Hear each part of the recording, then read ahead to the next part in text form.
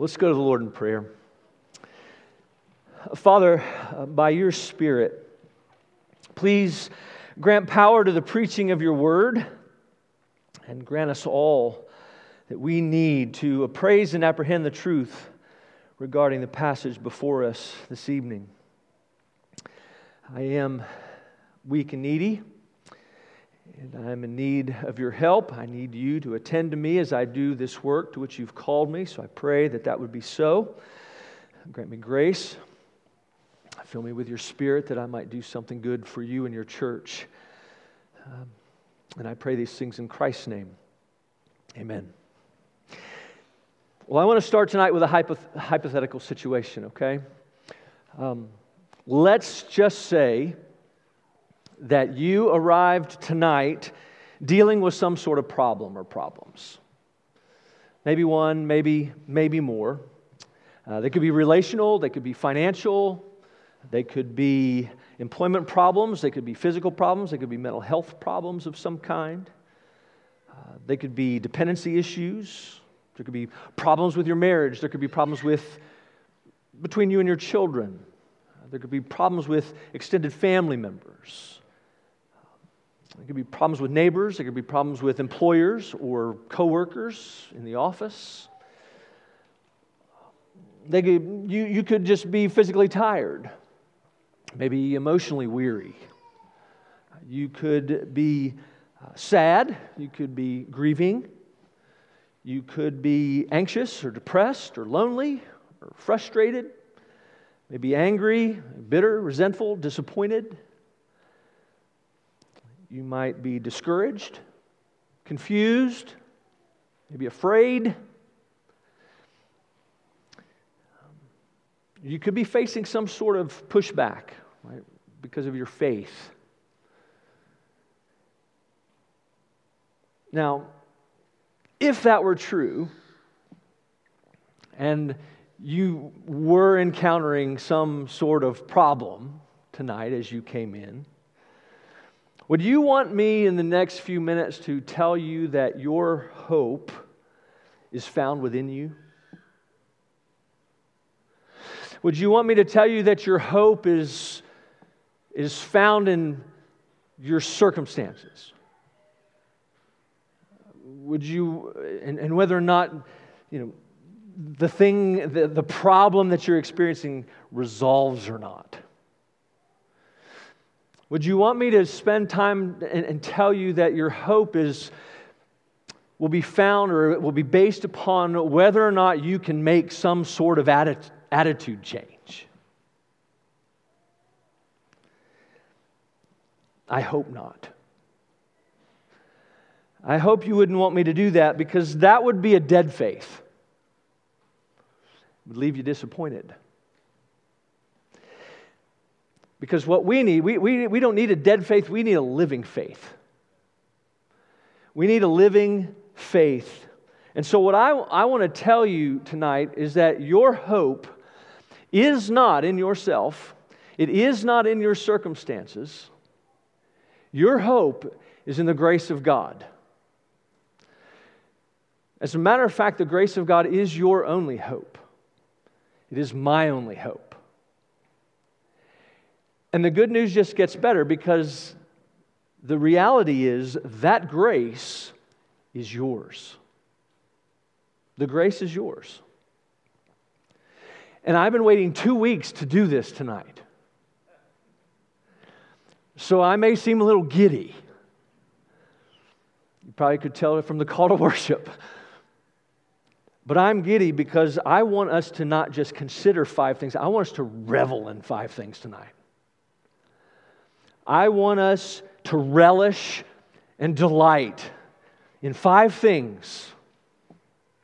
I want us to revel and relish in the hope that we have, the hope that is ours through the resurrection.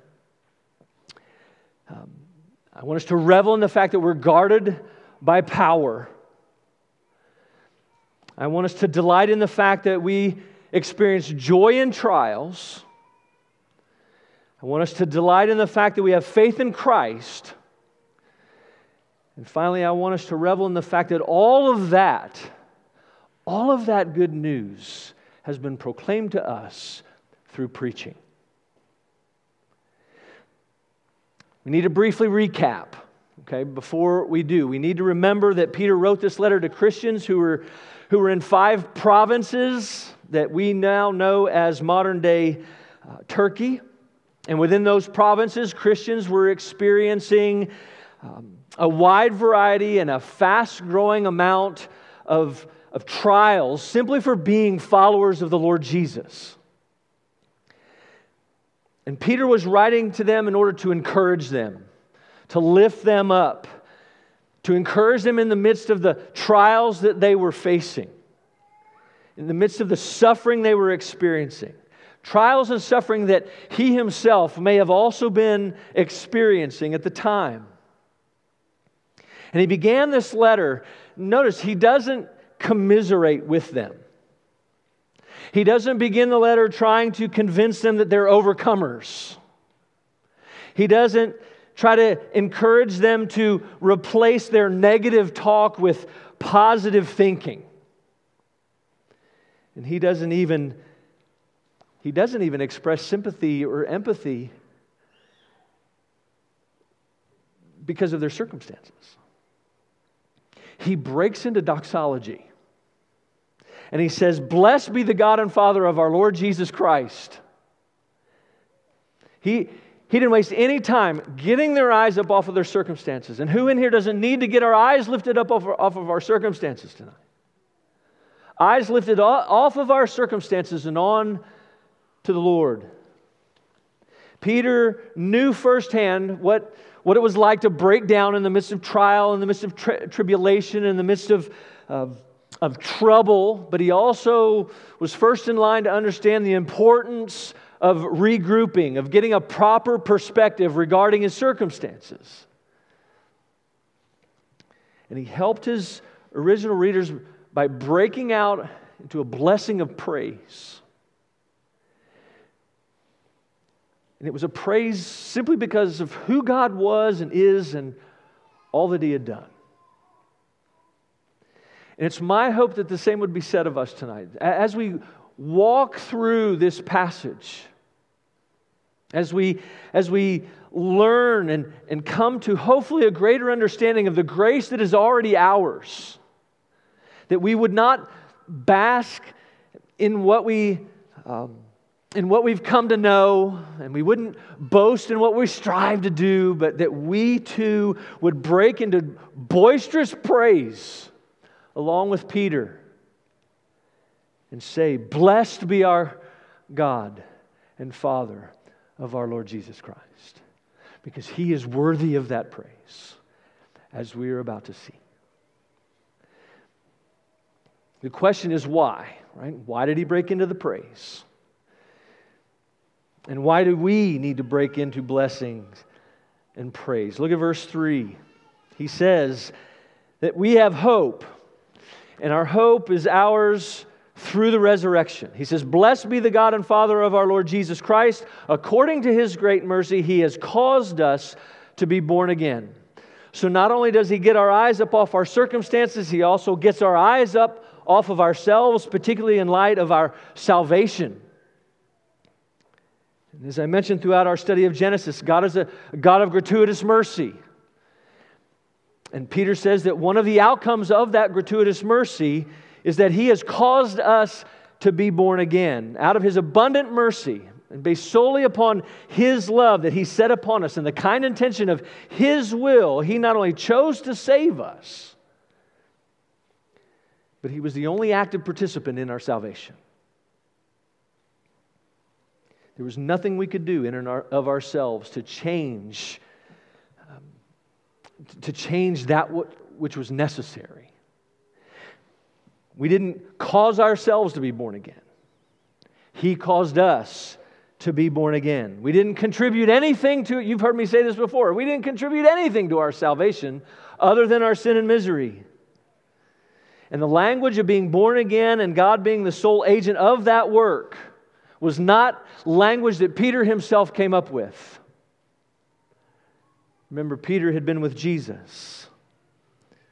And listen to Christ's own words in John chapter 3 when He was talking to Nicodemus. He said, "Truly, truly, I say to you, unless one is born again, he cannot see the kingdom of God. Do not marvel that I said to you, you must be born again. The wind blows where it wishes, and you hear its sound, but you do not know where it comes from or where it goes. So it is with everyone who is born of the Spirit." So the bottom line is we were helpless. We were hopeless. We were dead in our trespasses and sins. We only deserved judgment and wrath. But God, who is rich in mercy, did more than just withhold what we deserved. He gave us new life. He rebirthed us. And again, and He did so by the Spirit. And again, as we learned in Genesis, that same Spirit who was at work at creation was the one who was at work in our recreation. Just as God breathed life into Adam, He has breathed life into us. He's breathed spiritual life into us. We were living in darkness. We're now living in the light. Due to our sin, our lives were in chaos. And He's brought order. Right? He's salvaged us. He's set us free from our sin.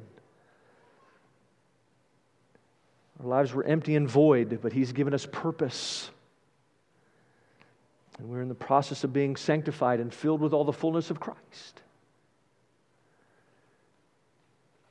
God is our Creator and Redeemer. He's our Lord and Savior, and He's our Father because He has rebirthed us. He has given us new life.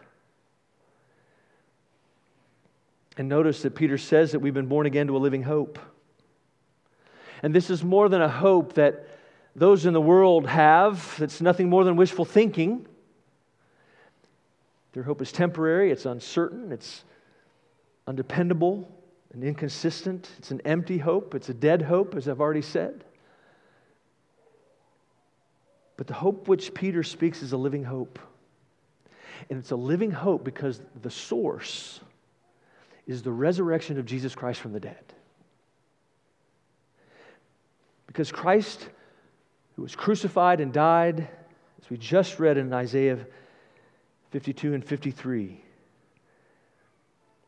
because He died, or He who died, because He was raised from the dead and is now living and has ascended and is sitting at the right hand of God the Father Almighty.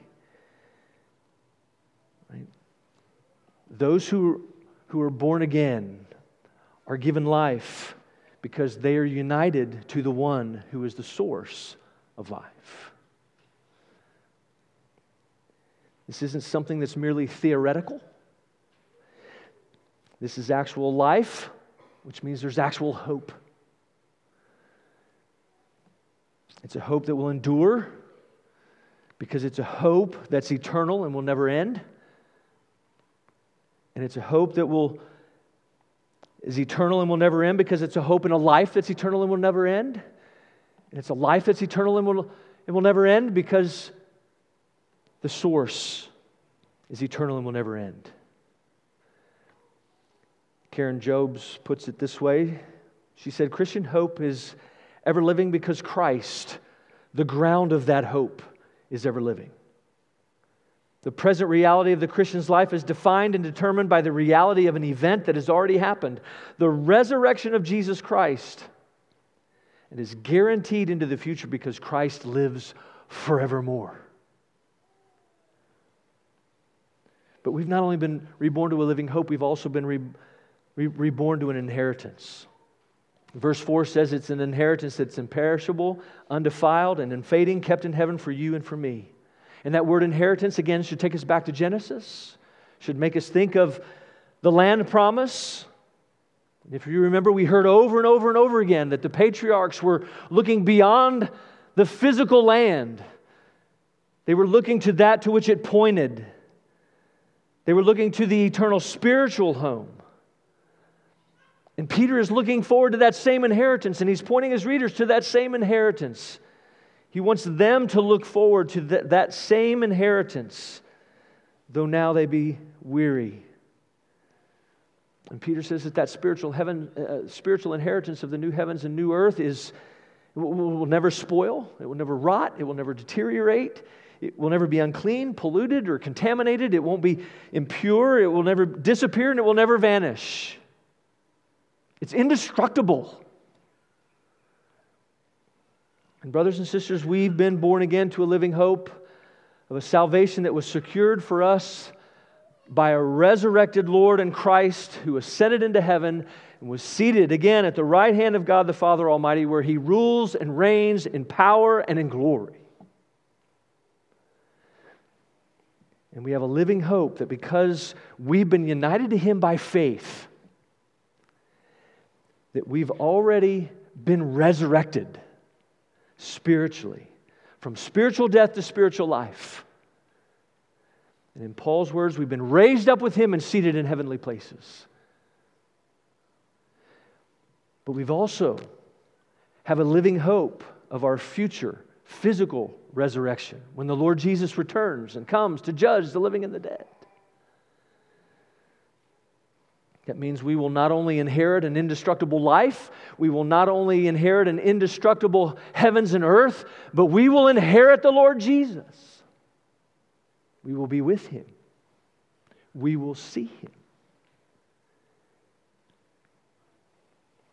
And we will see Him and be with Him forever. That is the hope of the resurrection that is yours and mine. But that's not all. We are also guarded by power. See, our inheritance is not only indestructible, it's also, it can't be lost. And we can say that with confidence. And we can say that with confidence because of verse 4. He says, we have the ability to keep it. Right? We have the ability to keep this inheritance, not because of anything in us, but because God is keeping it in heaven for us. Our inheritance is certain because God is the one who's preserving it. He's keeping it from perishing. He's keeping it from being defiled. He's keeping it from fading. And the good news doesn't stop there. Not only is our inheritance being preserved, but we ourselves are being preserved. Verse 5 says, who by God's power are being guarded through faith for a salvation ready to be revealed in the last time. Peter's saying God is not only keeping and preserving our inheritance, He's keeping and preserving us. He's guarding us. Nothing less than His power, the same power that rose the Lord Jesus from the dead, is what is keeping us safe. He's keeping us secure. He's guarding us. He is our armed guard. And He's not only protecting us from the onslaught of Satan, He's protecting us from the world. He's even protecting us from ourselves and our flesh that is waging war against us. He's holding us tight. He's holding us tight to keep us from giving up. And He does that by strengthening our faith, which is the conduit through which we are saved. Our salvation is sure, and our inheritance is secure. Not because we are powerful enough to keep ourselves in the faith. Our salvation is secure. Our salvation is sure. Our inheritance is secure because God and God alone is powerful enough to keep us in the faith. The bottom line is God not only rebirthed us and created faith within us, but He is now at work strengthening that faith and nurturing that faith that is within us. And as He does so, He preserves us, and as He preserves us, we are enabled to persevere. So the reality is the consummation and the fullness of our salvation that is already ours has been prepared and is ready and waiting for us.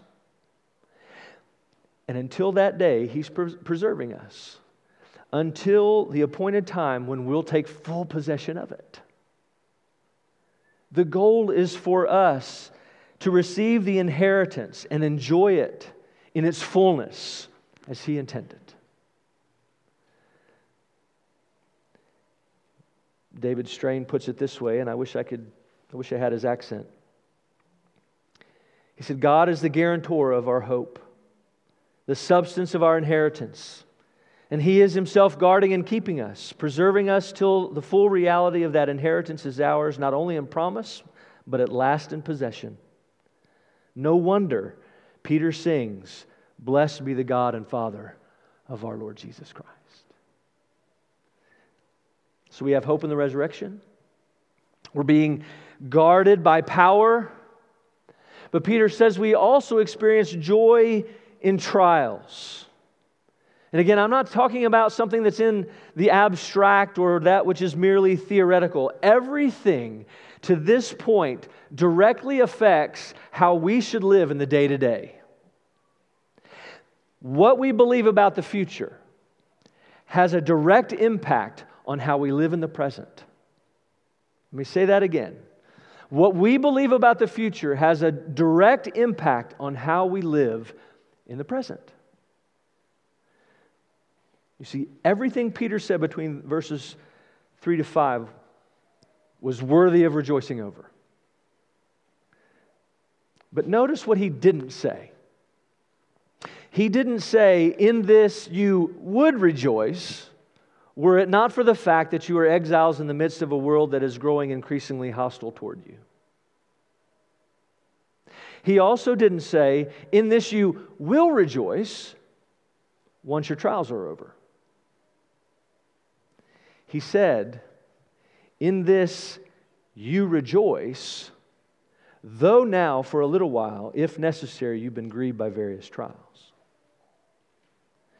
You see, for those with a living hope, rejoicing and grieving are not mutually exclusive. It is possible to rejoice in the midst of trials and sufferings. And notice I said in the midst of and not for.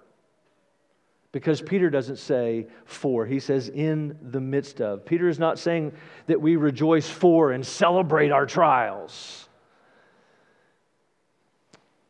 He's not downplaying the difficulty.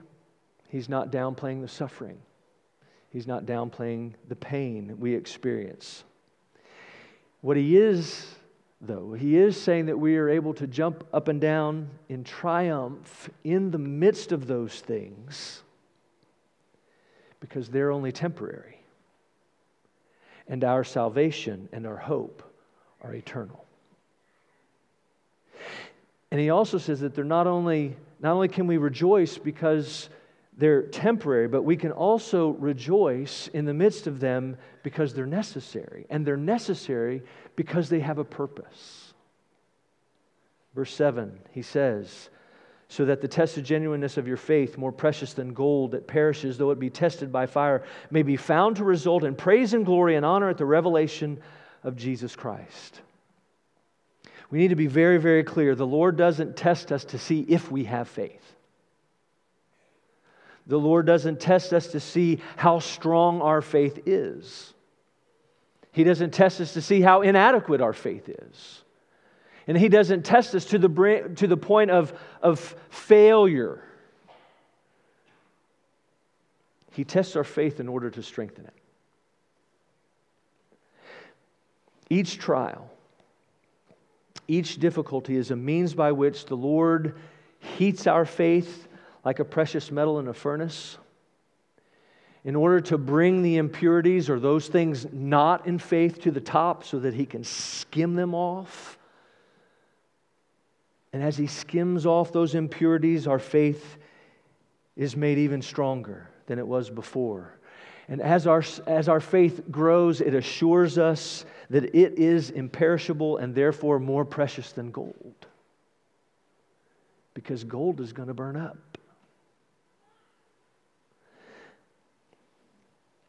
And this purpose behind the trials and sufferings tells us that every trial, every difficulty, everything that we suffer, none of it is meaningless. None of it is random. None of it is trivial. Every sorrow, every grief, every tear matters.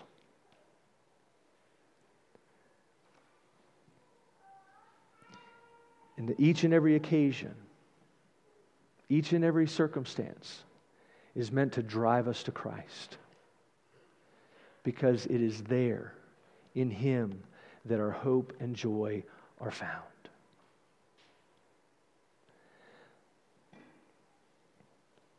And what's the result? Peter says, we will receive praise, glory, and honor when He returns. And again, His mercy is on full display. Because why do we receive praise, glory, and honor? Not for anything that we've done, but for what He has done for us and in us. And as my dear friend Chris Miller says, God will rejoice over us for something He has done for us from beginning to end. So we have hope in the resurrection. We're being guarded by power. We experience joy in trials. And in verses 8 and 9, he says we have faith in Christ.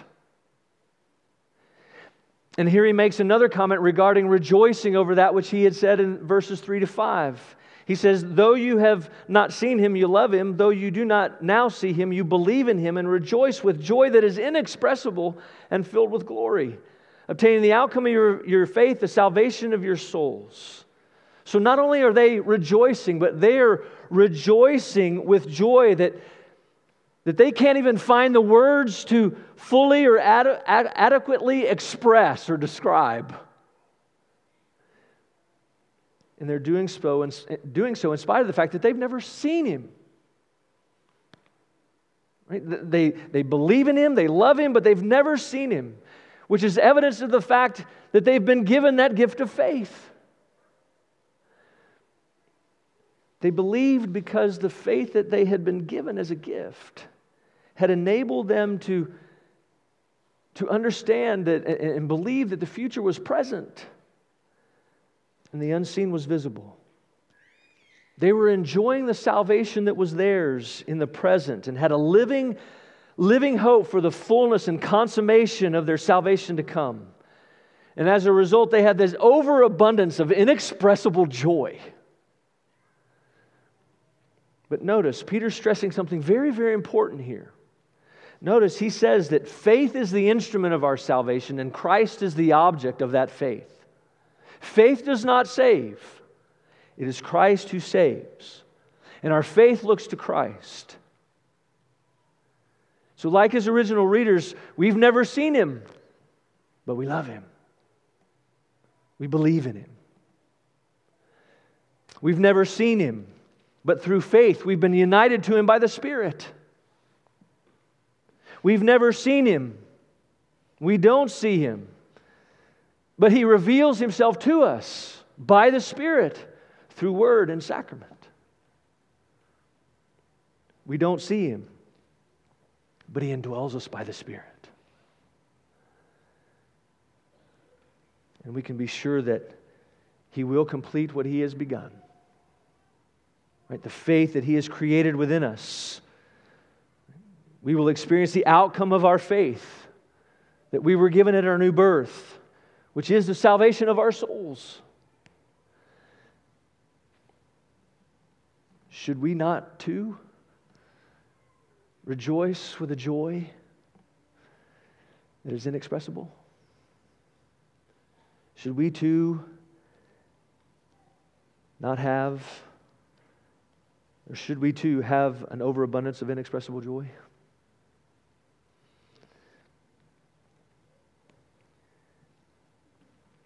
Hope in the resurrection, guarded by power, joy in trials, faith in Christ. And then finally, all this good news comes through preaching. Concerning the salvation, he writes, the prophets who prophesied about the grace that was to be yours searched and inquired carefully, inquiring what person or time the Spirit of Christ in them was indicating when He predicted the sufferings of Christ and the subsequent glories. It was revealed to them that they were serving not themselves but you in the things that have now been announced to you through those who preach the good news to you by the Holy Spirit sent from heaven, things into which angels long to look. The salvation that is yours and that is mine in Christ, that is both already and not yet, is not simply a New Testament concept. The grace that's ours was prophesied about and pointed to by Spirit-inspired prophets in the Old Testament. And they didn't simply prophesy and move on. They didn't make a prophecy and then move on to the next thing or the next topic. Peter says they wanted to know more about the realities of that which they prophesied. They wanted to know more. They wanted to know when all that they had spoken about was going to take place. They had prophesied about the Messiah and His suffering, and they wanted to know more about the fulfillment of that. They had spoken and longed, they longed to see the outcome of what they had spoken of.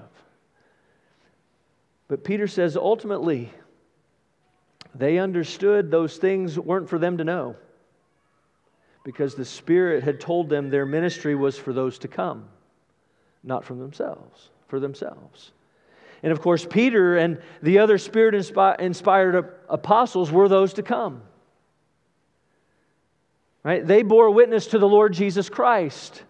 They bore witness through their preaching and their writing. He was the one to whom the prophets pointed. He was the one that even angels were longing to see. He was the one who was the central figure and focus and focal point of redemptive history. And brothers and sisters, we have been blessed beyond what we could ever ask or imagine, or beyond more than we even realize, because we too are numbered among those to come. We're more privileged than the prophets because we're on this side of the cross. We have a post-cross perspective of redemption that they didn't have. We're more privileged than angels. We're more privileged than angels because we are participants in redemption. We are objects of His grace. We're beneficiaries of His grace. The angels can only look on and wonder what it's like to be the object of grace. The prophet's ministry was for us. The apostles' ministry was for us.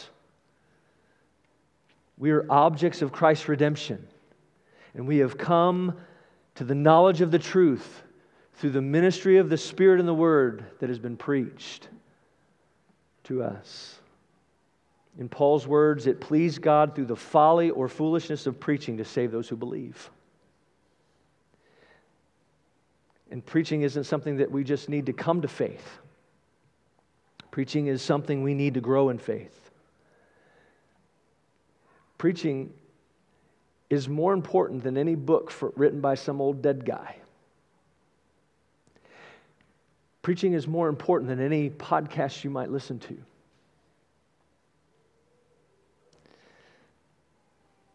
And it's not something we should ever neglect. In the words of the larger catechism, the Spirit makes the reading, but especially the preaching of the Word, to be an effectual or successful means of conforming us into Christ's image and subduing us to His will, of strengthening us against temptation and corruptions, of building us up in grace and establishing our hearts in holiness and comfort through faith unto salvation. Beloved, no matter what your circumstances might be, now or in the future, no matter what you may be going through, no matter what trial you are in or what may come your way, I implore you to hold fast to the hope and security and joy and faith and good news of the gospel that you've heard through preaching. You have hope through the resurrection. You're being guarded by power. You can experience joy in trials. You have faith in Christ. And He has blessed you with the preaching of His Word. Blessed be the God and Father of our Lord Jesus Christ. Let's pray.